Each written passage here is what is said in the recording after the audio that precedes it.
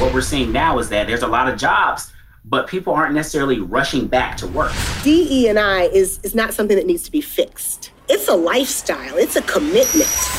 This is the Work in Sports Podcast. Here's VP of Content and Engaged Learning at workinsports.com, Brian Clapp. Almost 390 episodes into the Work in Sports Podcast, and we're trying something a little different. Two all-time great guests together on one show. In 2021, one of my goals, one of the things I set for myself, a standard that I set, was that I wanted to be more of a connector in the industry. I have met many amazing people from my career in the sports media and even more amazing people from hosting this podcast. So I made it this simple goal to say after each interview I conduct, who can I connect that person with that makes sense for both parties? I want to be a connector in the industry by asking honestly and authentically, how can I bring my worlds together in a truly beneficial way? To be transparent, the idea is great. My execution has been poor. I have connected a few people and it's gone really well, but far from the consistency I imagined. No one is perfect. I'll take it easy on myself, but that's the goal. I'm going to continue to work on that. Nonetheless, today you are in for a treat because I brought together two of my favorites for this episode.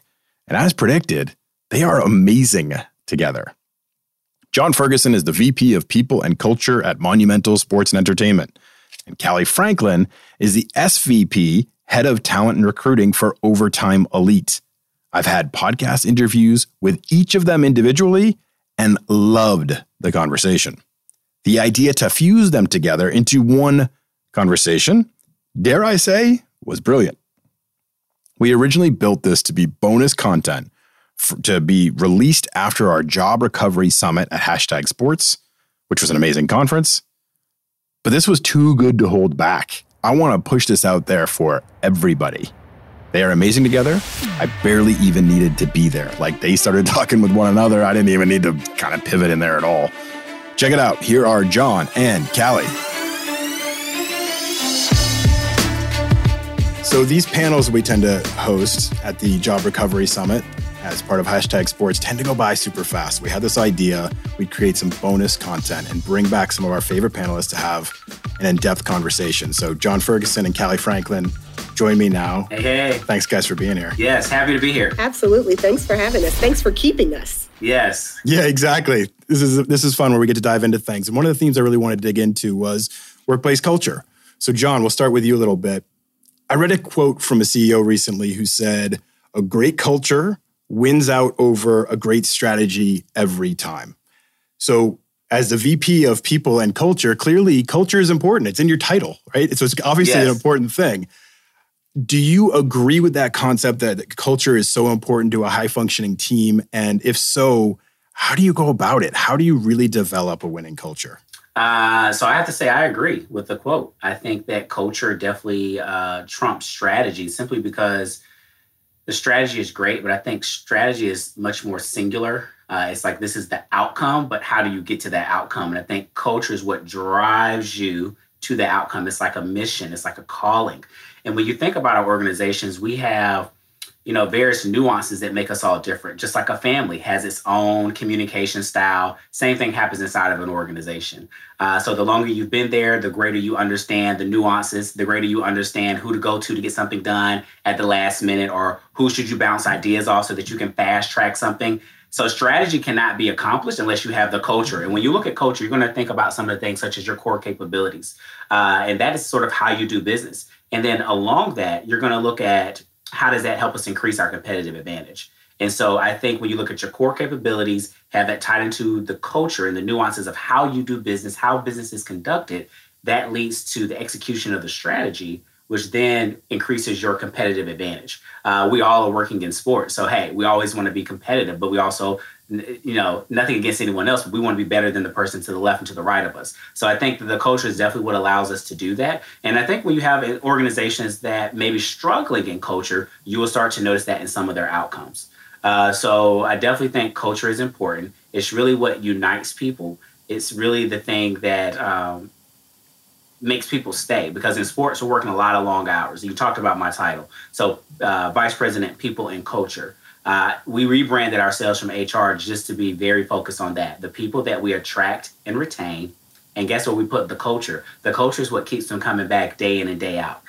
So that, again, is what drives strategy. So if you don't have the culture, you ultimately cannot execute that strategy. And we know that strategy is all good, but it's not good unless it's executed. So I definitely agree with the quote. Callie, I saw you nodding your head a lot in there. I sure am. I'm over here. You're preaching to the choir over here.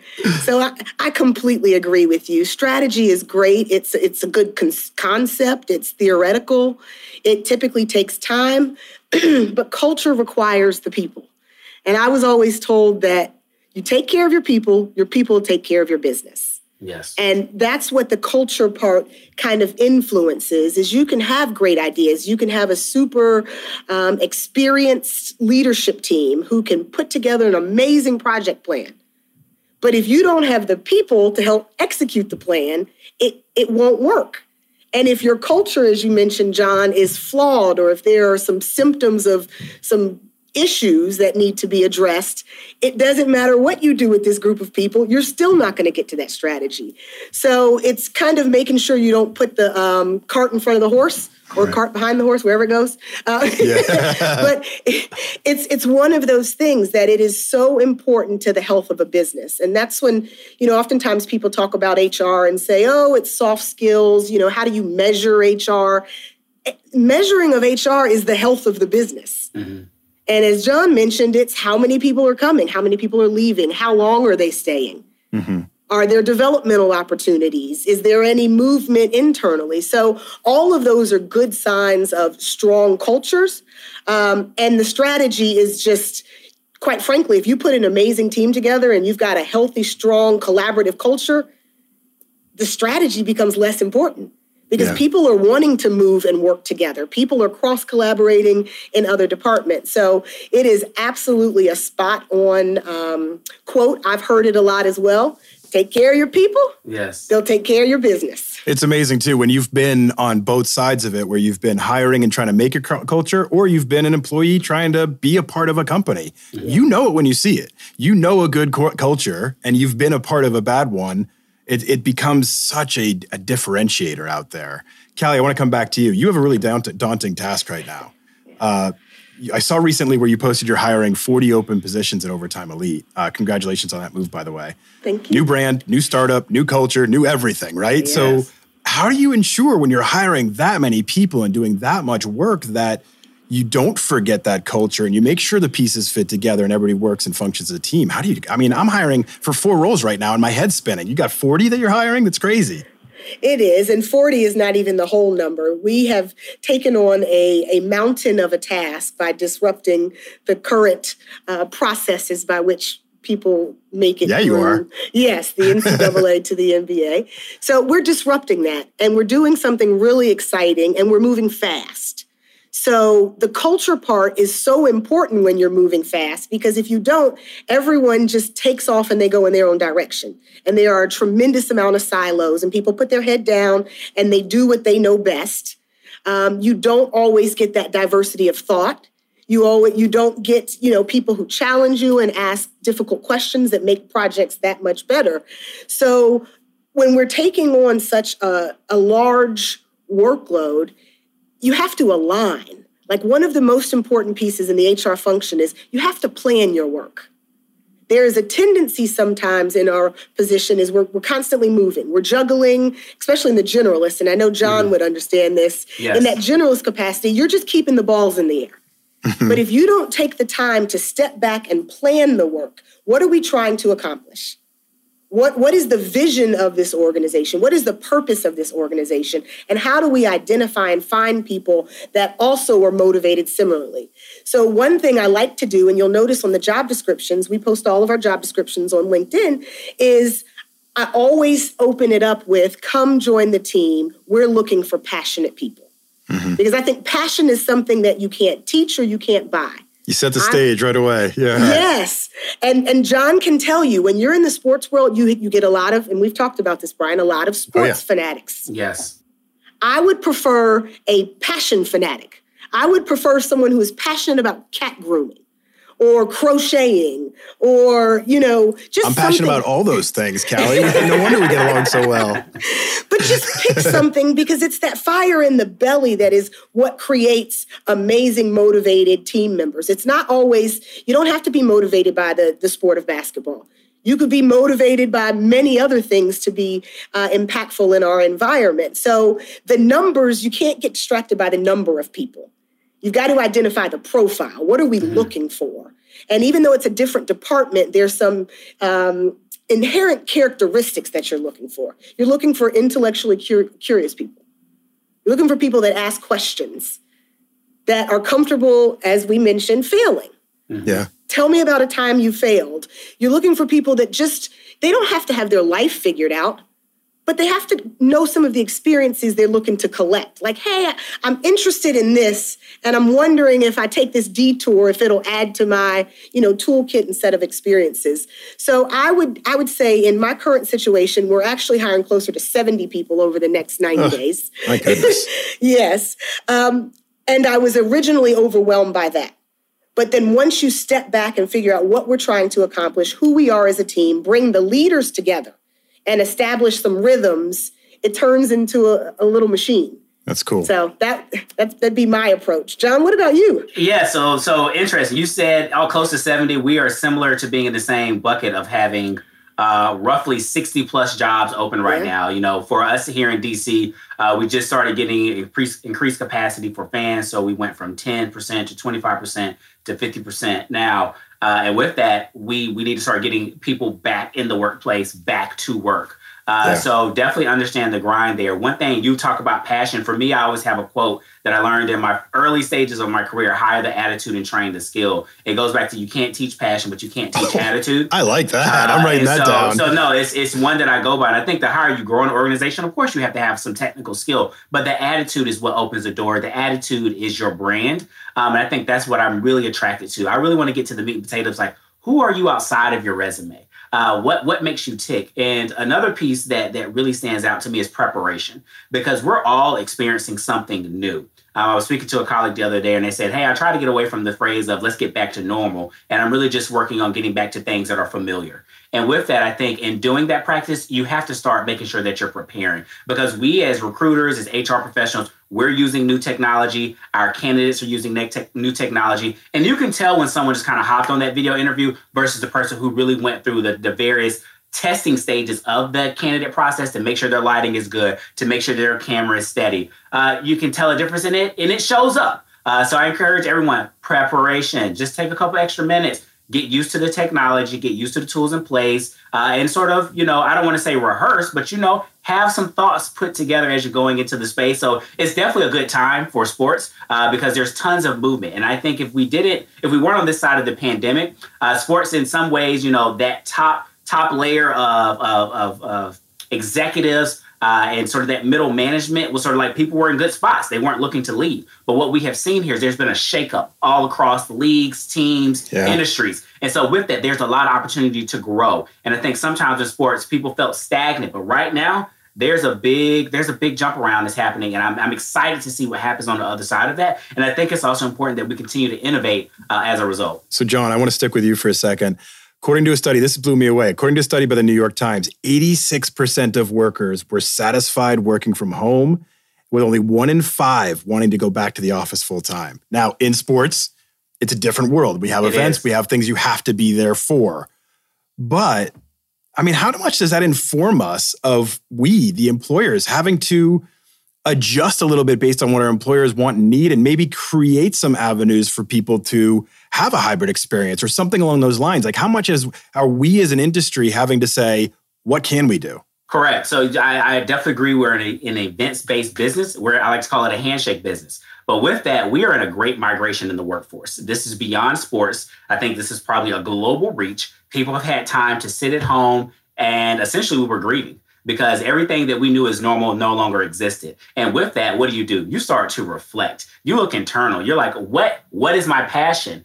What do I like to do? What is bringing me joy when I can't go outside and I'm stuck in a house with a 4 and a 6-year-old all day and I'm, doing online school. You're noticing my gray hair right now? I think it's from the last year with all 3 kids home. Well, you notice I have no hair. So we both got an outcome there. But with that, we're at a crossroads of, and I think for HR professionals and industries in the workplace together, this is a moment where we could do something different. This is a moment where we continue to innovate. And if we don't capitalize on this moment, I don't think we're going to see this type of shift available to us in my lifetime. So right now, what do we want to do with this big opportunity that we have? So I talked about getting back to normal, but let's get back to what's familiar. And I have to say, over the past year, what became familiar to me was the flexibility that was afforded to work from home. I'm not going to lie. I was hesitant, like prior to the pandemic. Working from home, I just like my setup. I just had my rhythm. That was what I liked. Yeah.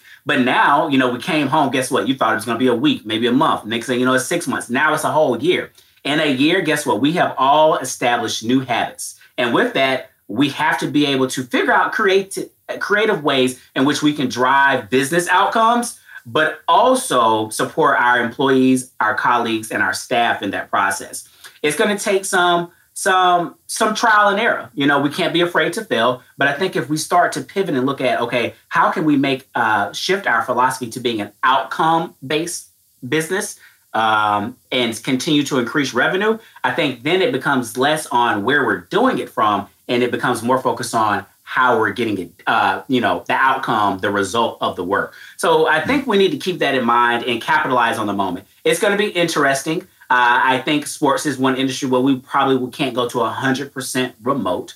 But I think I would encourage everyone to sit back and be open to the opportunity to explore what that may look like for your department, for your organization, and also talk to your peers across the industry, because guess what? It's the $1 million question that we're all trying to deal with. I've done 1,000 surveys with different teams and leagues. What are you thinking about doing? What are you thinking about doing? It sounds like everyone's in this sort of flex spot between now and Labor Day. And then many are saying, well, we're going to cross that Labor Day bridge when we get there. Yeah. But it's not that far out. And so I think what we don't hear now, which is a benefit, is we don't hear the naysayers. The status quo, I might refer to them as the old guard. They're not as loud, because if we didn't have the disruption of the pandemic, they definitely would have said, this is how we do business. But the disruption of the pandemic proved that there are other ways in which we can approach this work and still be effective.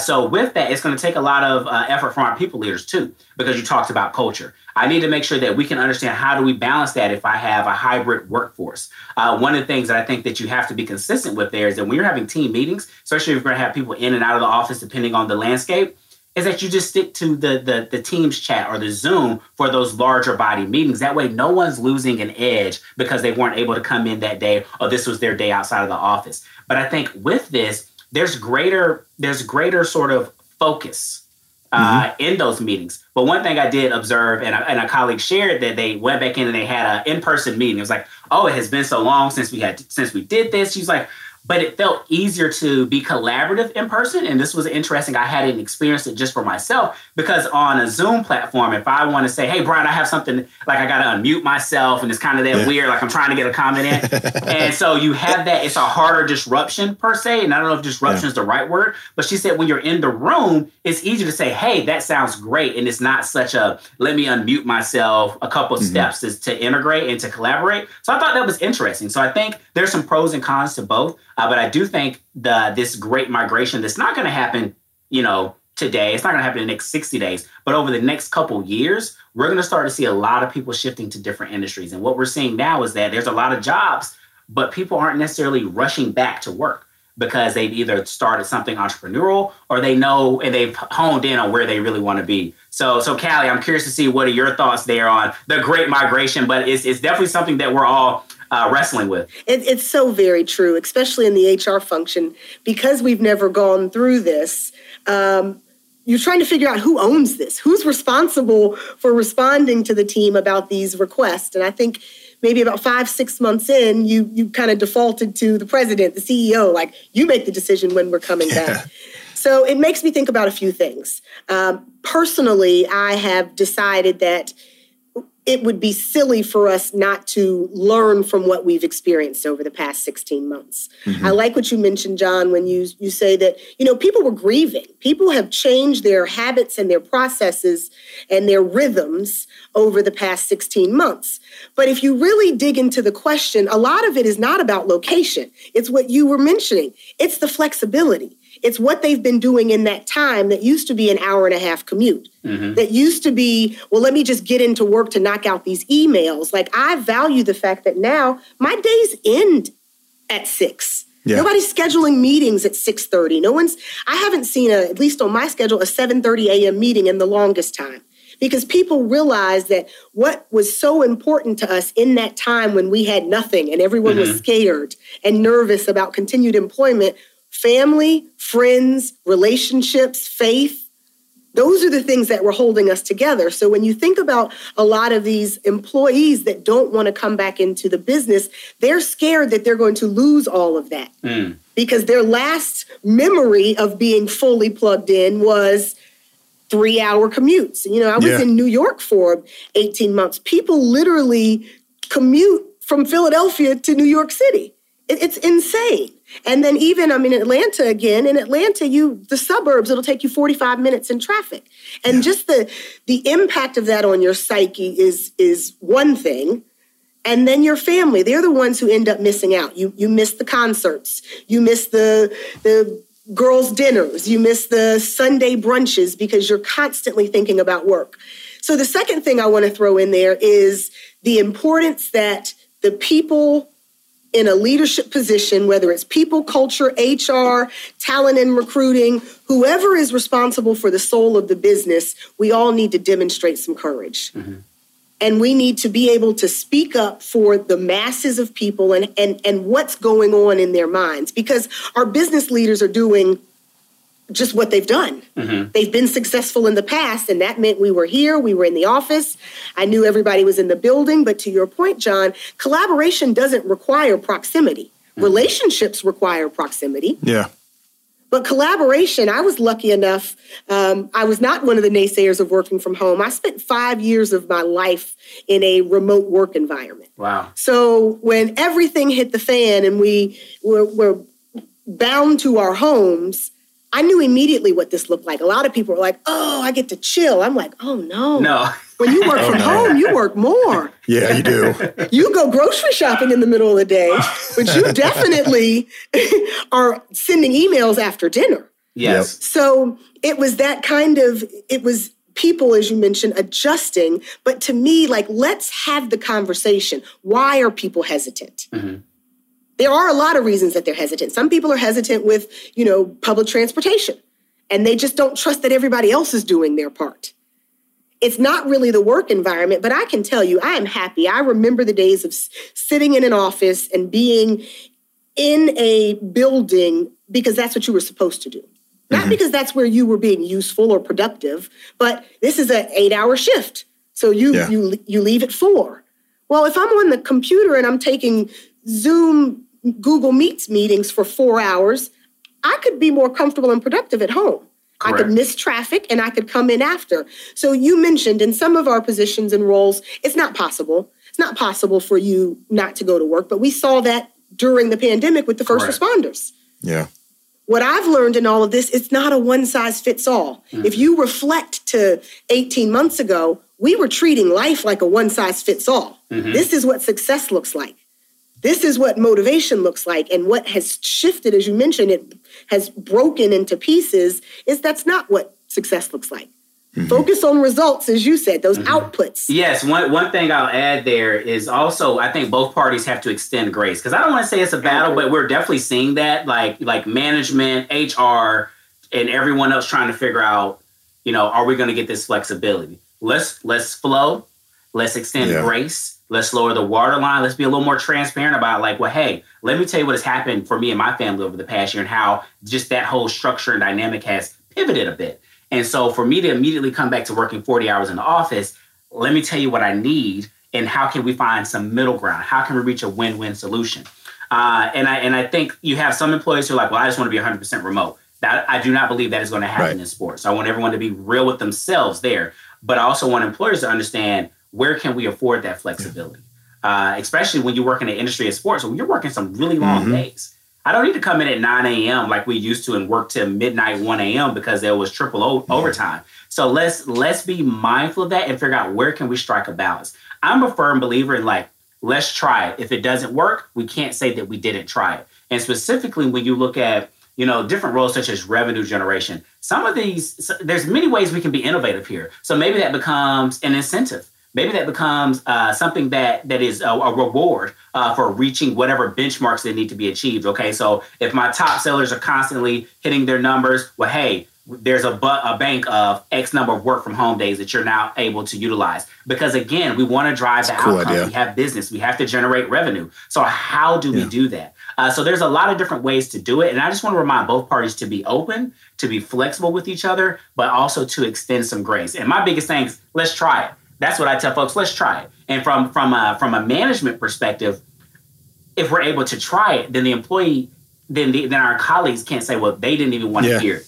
No, let's try it, because I'm telling you, these are the outcomes that we need to achieve if we're going to go this route. And then the ball is in their court. As the staff, the generator, the revenue generators, whatever the outcome needs to be done, the ball's in their court and they know what they need to achieve. And then if for whatever reason we just can't get it to click, then we just can have that conversation, say, look, we tried, but this is the better model to drive the outcomes that we need. How else can we accommodate some flexibility in your day? So maybe it's not a full work from home day, but we adjust our hours in the office to accommodate lighter commutes. So versus getting here at 9, we shift to 10. So your 3-hour commute went to 30 minutes, maybe, or it went to an hour. So I think there's a lot creative of opportunity solutions here. And yes, and we would be foolish if we didn't innovate, because when we had the last pandemic, the Spanish flu, I believe, around that time frame, one of the big innovations out of that, and I don't have it here, was the solo cup. Back then, everyone drank out of the same 10 cups. So of course, you did your research for this conversation. Spreading. I love it. Yes. But of course the flu was spreading like wildfire, because the three of us would be drinking out the same cup. And it's like, well, I don't want to get sick, but we just shared a cup. So then they came up with disposable cups. I don't know about you guys, but I keep a red cup in my hand over the summer months. I'm at someone's cookout or barbecue. It's attached with Velcro on your hand. Exactly. So with that, let's figure out how we can be just as creative here. And because guess what? We're doing it for our clients. Oh, the ticketing process of going, many stadiums and arenas are going cashless. It was interesting for me today. We were traveling and we went to McDonald's. You can order on the app, you can order at the kiosk in the restaurant. You don't really have to go to the cashier anymore to place your order verbally. But when I was in there, I saw a group of individuals that were deaf, and it clicked for me like, wow, all of this technology made it much more easier for them to come in here and sort of self-serve themselves. They didn't have to go up and I'm not sure how they would have done it previously, but they could go in and kick it in on the kiosk. They could put it on their phone and they could get their order. And I thought right there, that is just opening access and opportunity to those that may not have been afforded that previously. I love this. And it dovetails perfectly into the next topic I want to dig into. And so, Callie, we'll come back to you.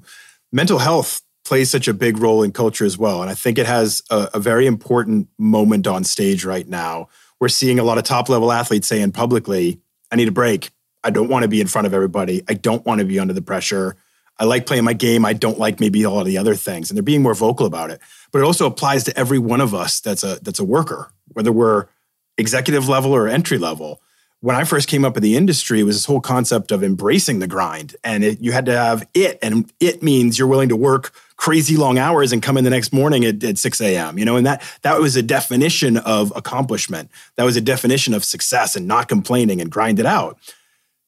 When we think about it through the lens of mental health, is that a major area that we need to totally pivot and change our sentiment and approach? I definitely think it is. I think that what we are seeing now, since we were talking about results, is the result of that mentality that you were speaking about. People are, and just a small amount of people are comfortable coming out and being vocal and speaking about it. I think everyone is going through something. Yeah. Now, what that something is and how it's impacting you might be very different. But with so much stimulation in the world, whether it's television, social media, interacting with people, we have so much going on. And when I look at our younger, the Generation Z, The ones who have not socialized the same way I was raised. Hey, go outside, go find something to do with your friends. I now sit around my 13-year-old niece and exactly, her and her friend are on TikTok. Yes. That's kind of their bonding moment, doing a TikTok dance together.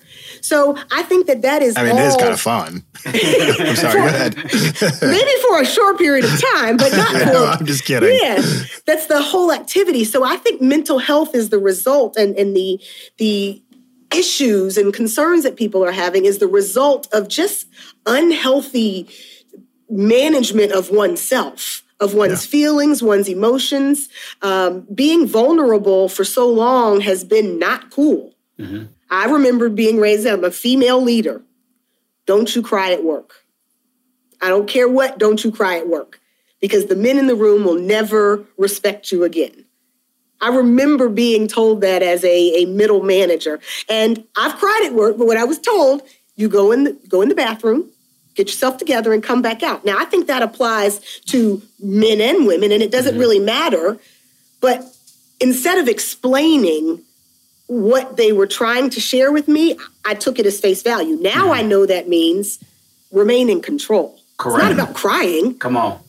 It's about remaining in control. Process what you can, collect yourself, take pauses and breaks and deep breaths when you need to. But we've all been in a situation when we're getting a tough message or delivering one where your breath starts getting shorter. Yeah. Pause. And it's okay to pause. I mean, I think that it's sad most recently that there has been some kickback when some recent sports, what do we want to call role models, have expressed concerns. But where's the empathy? Correct. Yeah. If someone's telling you they're having a hard time, they shouldn't have to prove it to you. Mm-hmm. You should listen and you should figure out how you can, as you mentioned, how do I meet you where you are? How can I give you that break? Is it, changing your routine to report to work in the morning? Is it let's talk about this? And quite frankly, almost all employers now have EAPs and some type of mental health services that'll give you an opportunity to talk to someone outside of the organization and confidentially. So I think it is very real. I think it is so real that it's happening with more people than they admit to. And I think that it is across several generations now. You now have mature adults who have struggled with expressing their feelings and emotions. And now we're raising up a generation who doesn't quite understand how to do that either. So I think it is something that is a responsibility. If your people are not healthy, your business is not healthy. It goes back to the take care of your people. Goes back to culture, yep. Yeah, it goes back to culture. So to me, it absolutely is a must. And I know you can say the same in your business. John. Yes. Well, one thing that I always resonate and go back to the grieving of 2020 and leading in the first part of 2021, some of us still are, is the simple fact that I had to make sure that as an HR professional that I had secured my oxygen mask. What do they say on the airplane? Secure your mask first. I had to make sure I was good because I can't be good for my colleagues, my family, or my coworkers if I'm not good. So when you're looking at social justice movements, you're looking at a pandemic, that was a lot to process. That was a whole lot to process. So I had to make sure that I was good because guess what? As an HR professional and in most industries, we are our greatest asset. If I can't physically show up, then I physically cannot do my job. And so one thing that I've been, what you were talking about, Callie, is really emotional intelligence. The don't cry, stay control, that's all emotional intelligence. But also with that is not only self-awareness, but that is social awareness and understanding your team and treating them as people and humans. I believe in let's lower this waterline. So if I'm in a meeting and it's the three of us and I notice that for whatever reason, Brian, your energy's off today. Let's finish our meeting. But as a good leader, a good people leader, I'm going to circle back to you after the meeting. Yeah. Hey, Brian, just wanted to check in and see how things are going. And just kind of open it up lightly and then go from there. And another fast way you can kind of check is I say, hey, let's do a quick post check 1 to 5. 1 being I'm just not in it today. And 5 being is it brunch time? So let's have a mimosa. And so I do that with my team just to understand where they are in that space. And sometimes we'll kick off meetings that way because then I can understand what is the energy in the room.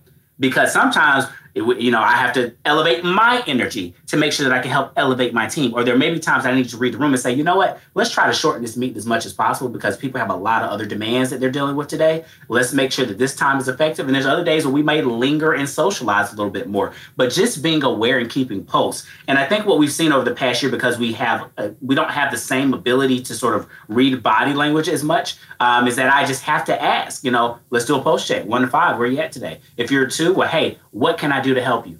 Yeah. How can we elevate that to a 3 or to a 4? Or, hey, do you need to take some time off or take some time offline just so you can get everything situated? Because I know there's a lot going on. There's been plenty of days where my wife is at home, I'm at home, and the internet, don't let the internet go out. Jesus. We're all struggling at that point because I have a 4 and a 6-year-old who are saying it's not working and they don't understand, like, 1 second, I'm trying to fix it. They're just like, but I can't get onto my class. And so, and then you just dropped out of a meeting. So having grace, but lowering that waterline. And I think there's been more of that in the pandemic simply because I've been from home. So you might have seen a very excited 6-year-old come in here and I'm like, can you please give me a second? But at this point, I'm just like, come in, say hello, because she knows that you're talking to people and those are my daddy's friends. And so I've learned to embrace that. And I encourage people to create environments where that can be welcomed and embraced because we are working from home. But again, lower that waterline, use the resources available to you from your organization, the employee assistance program, counseling,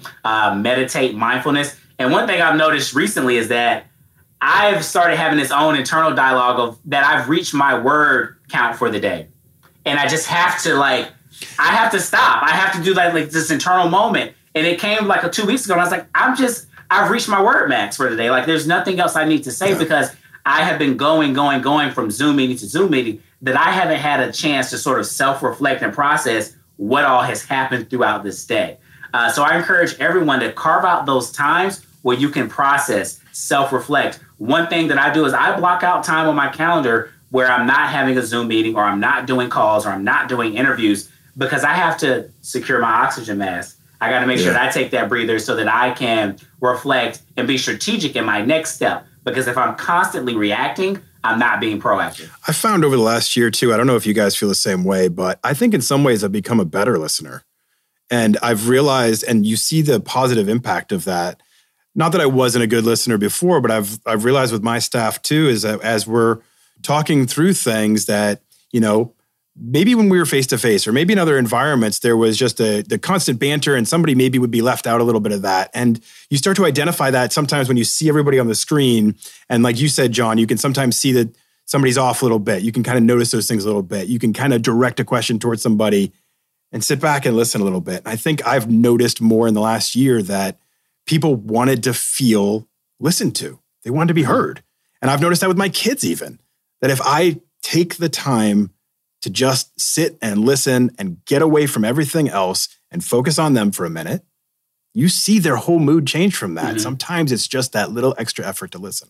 And I'll tell you one thing I'll tell leaders, we have to be vulnerable ourselves. Oh, yeah. We have to show people how to lead and we have to do it out front. We have to do it vulnerable. So I never forget over the pandemic, we were in a department call and it's like, I'm not doing good today.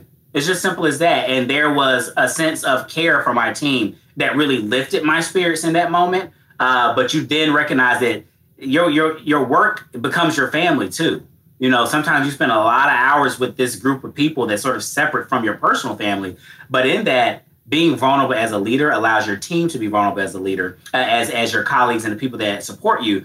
But in that, I'm able to, again, meet them where they are. Because it's nothing for me to say, hey, it's been a tough week. And now that we've connected, I know, take the rest of the afternoon off. What else is priority for today? Can we knock these out? Or hey, let me take this out. I can send these offer letters. I haven't done it in a while, but I can send these offer letters. You take the afternoon off because I'd rather you get re-energized, recharged so we can start the next day productive and on the same page. And so it's about the grace and being vulnerable. And I think sometimes we have leaders who are afraid to be vulnerable simply because that's how they've been shown to do things. And then we have this younger generation who is digital. They're digital natives. So they know all about how to edit, retouch, re-record.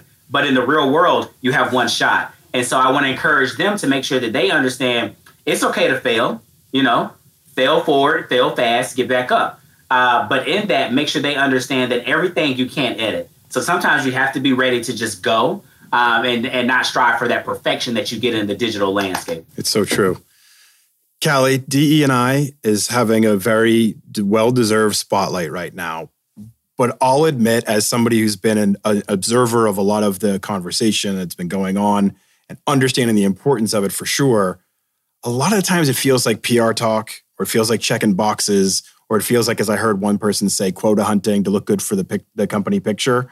We hired a DE&I executive, check the box, problem solved, let's move on. And it seems like we need more teeth, more grit to it.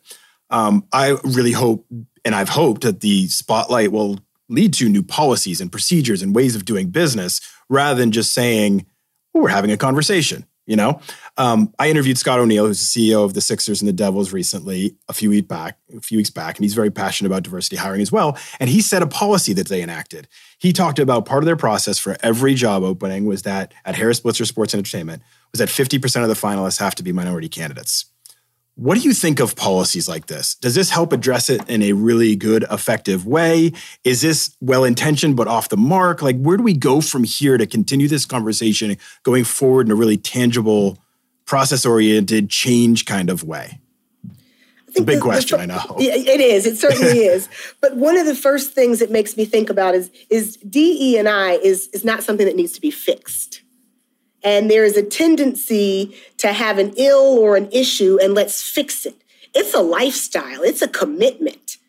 And that's not anything that you can put a title on and you hire a senior director, a director of DE&I. Who do they report to? Mm-hmm. Do they have a budget? Are they able to set their own goals, or are they being fed a policy or a quota by a CEO who might not fully understand the landscape? So I explained to people about DE&I is, you have visual representation, and that's what last summer started the conversation about visual representation. But the minute you get that, like on this call, you could say, oh, this is a diverse group of people. But we're missing several different angles once you cross that. Once you check the box of visual representation, what about education? What about prior experiences? What about family experiences? What about veteran status? There's so many other things. So even once you finish with one piece of it, the body of work, and then let's talk about equity, which is a whole nother side of the conversation. So if you're looking to fix DE&I would say you're off mark right there. Okay. I think the organizations and the people who realize this started a dialogue, mm-hmm. those are the people who, to me, had the first clue. Now, you can't just talk about it either. Acknowledging that the conversation needs to happen is important. Having the conversation is important, but then some action items. So when he says 50% of the finalists have to be minority candidates, what does that mean? Because what's going to happen for those who don't truly understand DE&I and that it's not to be fixed is they're just going to work towards 50%. They might all still be 50% of the same. They might not have a variation in background, experiences, thought. So the 50% still isn't going to get him the result he wants.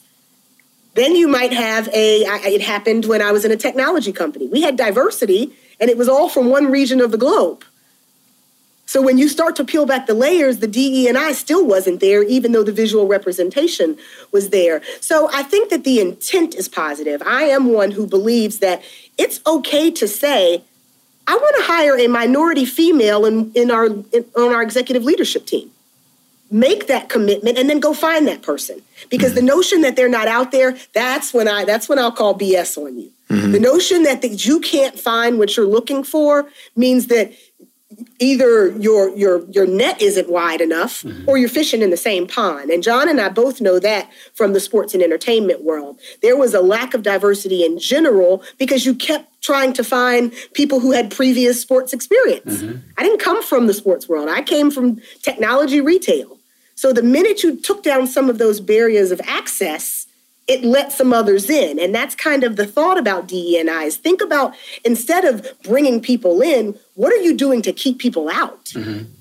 And removing those fences, or maybe you don't remove them, but you set up accessibility steps to kind of level mm-hmm. the playing field. So again, I think it's okay to acknowledge what you need.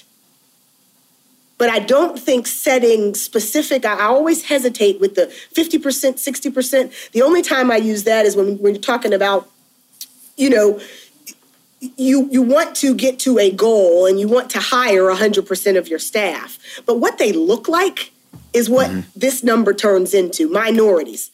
So a lot of people are going to interpret that as people of color. I've been in an organization where there are no veterans. We've got 250 people and no veterans. That's not appropriate either. Right. So to me, it just, if you try to oversimplify any aspect of DE&I, you're causing more harm than good. So even the notion of the policies and procedures, it's not putting policies and procedures in place. It's removing barriers. It's not looking at college education and who got in. Like, I was talking to the CEO of my current company, and he's like, I don't even look at colleges because that's about a school counselor who they chose to let in. I'm not going to let them decide who's going to be successful in my organization. Doesn't matter if you went to Princeton or if you went to Spelman College. There is a commitment to education. You followed through. Hopefully you learned something along the way. Most of us aren't working in our fields of major in the first place. So it's removing those barriers of access that I think is the most important part when the notion of policies and procedures is presented. Like, let's figure out why are we only using Teamwork Online to access our candidates? If you look around the room, I said this to my senior leadership team at a previous job. You go on my LinkedIn page and I see a lot of people of color who have been promoted and are in senior leadership roles. So I said that if I look on my page, because I have friends that typically look like me and have similar backgrounds as myself, my network isn't the most diverse either. But I could offer my network, and that's where we have to all contribute. We can all do small things to move the needle, but to assume that we're going to do anything to fix it, it's a waste of time. So, Callie, in response to that, I agree with some of that, and then I sort of have a different perspective on some of that. I definitely believe that it's not something that's fixed. Diversity, equity, inclusion is a journey, and my biggest goal is to meet people where they are on that journey. I think the biggest tool that most diversity, equity, inclusion professionals need understand is that there's going to be resistance, and what does that resistance look like? But how do I manage that resistance in a way that we can still continue to have an effective dialogue? Because if I'm trying to push something too hard on someone who's at the start of that journey, they're just going to shut down and they're not hearing anything else I have to say. So you have to figure out, how do you strike that balance? And the other thing I want to make sure that people understand, just because you have minority representation in your organization does not make them the expert. I want to be very clear in that. I don't want to be your chief black officer. I am John Ferguson. I have my MBA. I have attended Georgetown's Diversity and Inclusion Executive Certification Program. I have been trained in this space to do this work. And I think there's an undue burden that I'm starting to see when you look at our employee resource groups, for them to now be doing what I would consider a second job to serve the organization. So be mindful of that. And when we look at the big thing that comes down for me is commitment versus engagement. Callie touched on where does that DEI role reporting to the organization? If they're not reporting to the top of the organization, then I would say that's commitment per se. It's not necessarily thorough engagement, because engagement is where it is now baked into our business strategy. Now, when we look at sort of the 50% number that was shared, I've done some research. Harvard Business Review has a very good article that came out, and it talked about if you have four finalists, and we're just going to say 4 men, and I bring in 1 woman, like her chance of getting the opportunity is not going to work because she's othered. But if you increase it to 50, the opportunity for greater diversity goes up. And so then you say, offer my network. So my thing is, we have to start somewhere, because again, this is a journey. So if we start with that rule, then we start to see greater representation in the room. Now guess who's offering their network? Brian and Callie are offering their network. So now I'm getting more veterans into the room, because my mother-in-law is a retired military person. So with that, now I'm bringing in my network. She's introducing me to her colleagues, et cetera. So we have to start somewhere. And I think depending on where your organization is, sometimes that 50% thing just allows them to see there is greater talent here. What I want to encourage everyone to do is make sure they're pausing for inclusion, because what I'm seeing recently, that I have to keep getting creative ways to go into it. It's like I'll share some candidate profiles that maybe I have sourced. And I'm like, hey, these are some good people. Well, they don't have, 1 year of experience in sales, but they have 11 months. Like, let's have the conversation. Some people are very quick to cut it at this made up line. Some arbitrary number. Yes, yeah. Let's be very clear. So my thing is, let's have the conversation, because again, I want us to lower the waterline. I want to see their passion. I want to see their attitude. And passion and attitude, unfortunately, don't show up on the resume. Like, I don't get that on the resume. So I have to engage in a dialogue with you to further understand that. So I think there's pros and cons to it all, but I definitely think it's a journey. And I want people to understand that this is a journey. We're all going to start at different places, and we're going to travel through that journey at different times. But I want you to always remain open to the conversation. And I also encourage everyone, what privilege do you bring to that situation? And I want you to make sure, who can I speak up for, be an ally to, speak up on their behalf? I saw a recent sort of visual on social media that talked about helping people understand privilege. And they said, it's not that someone gave you this bonus. It's not that someone gave you this leg up per se. They talked about it's the obstacles that you don't have to face. And so, because, sometimes they're like, well, no one gave me a handout. No, someone didn't. But the person opposite of you had to go through 5 different doors and you walk through one. Right. And so it's just understanding that, like, getting to that point, people had to go through different things. It's not that someone automatically gave you something because of X, Y, and Z. It's just the barriers that you did not have to face to get to X, Y, and Z. So I think we have to be mindful of all of that and keep it front of mind. And so then it goes back to emotional intelligence. Read the room, understand your people, invite different perspectives into the conversation, because when we do that, we're getting greater diversity of thought. And so to Callie's point, I'm going to say, well, hey, you know what I realized? I'm here and I don't see any veterans, but I got to start somewhere. And if I don't start sometimes with just a visual, then I'm not able to get even non-visual diversity into the workplace, because my family makeup is going to be different from everyone else on this call. So with that, I'm going to be advocating for someone that you didn't even know existed. There's so much nuance to this conversation. I love it. And I love how it all ties back into, like, we talked about the journey. We talked about meeting people where they are. We talked about how important it is to try things, John, to use your words, and so as we go through this journey of D&I and trying to understand it and give it a spotlight, I'm sure there's going to be a lot of missteps. I'm sure there's going to be a lot of failed policies. But it's nice to know we're talking about it. We're having the conversation. We're exploring different avenues, and that hopefully we can continue to make some progress. So I think that's the ultimate goal. But I love so much of what you guys have shared today. I'm in awe again. I knew from knowing each of you individually that if we could continue this conversation, we'd go a lot longer than we had originally planned. I said, hey guys, can you give me like a half an hour afterwards? And we're like 50 minutes in, still going. I love this. So thank you guys so much for being a part of this conversation and for continuing it. And I get smarter every time that I get to be around you both. So thank you for coming on today. Thanks for having us. Thank you so much, and for allowing me to meet Callie. This is good. So we will be in touch. We will. I enjoyed this. Yes, great interview. Your friends. I knew it would happen. Great stuff. Thanks, everyone. I think you can understand after listening to John and Callie on the show together why I respect both of them so much. I mean, they are fearless, they are opinionated, and they just dive into these concepts. They have so much passion for the industry and for improving and making things better, and they're constantly in a state of, like, what else can we be doing? How else can we grow our culture? How else can we bring in new talent? And I think the information they share is so valuable to all of you listening. I'm so appreciative of them for coming on the show and for doing as much as they did for our content, our programming, our job recovery summit that we ran at Hashtag. I mean, they're just amazing people that I'm glad that I get a chance to know. I will tell you, all of you out there listening, that is your in. Reach out to them on LinkedIn and say, hey, I heard you on the Work in Sports podcast. Would love to connect with you and keep learning more. How you're connected to them. Leverage the knowledge you get from this show. Start a conversation. Ask follow-up questions. Engage. Be smart. Be a thought leader.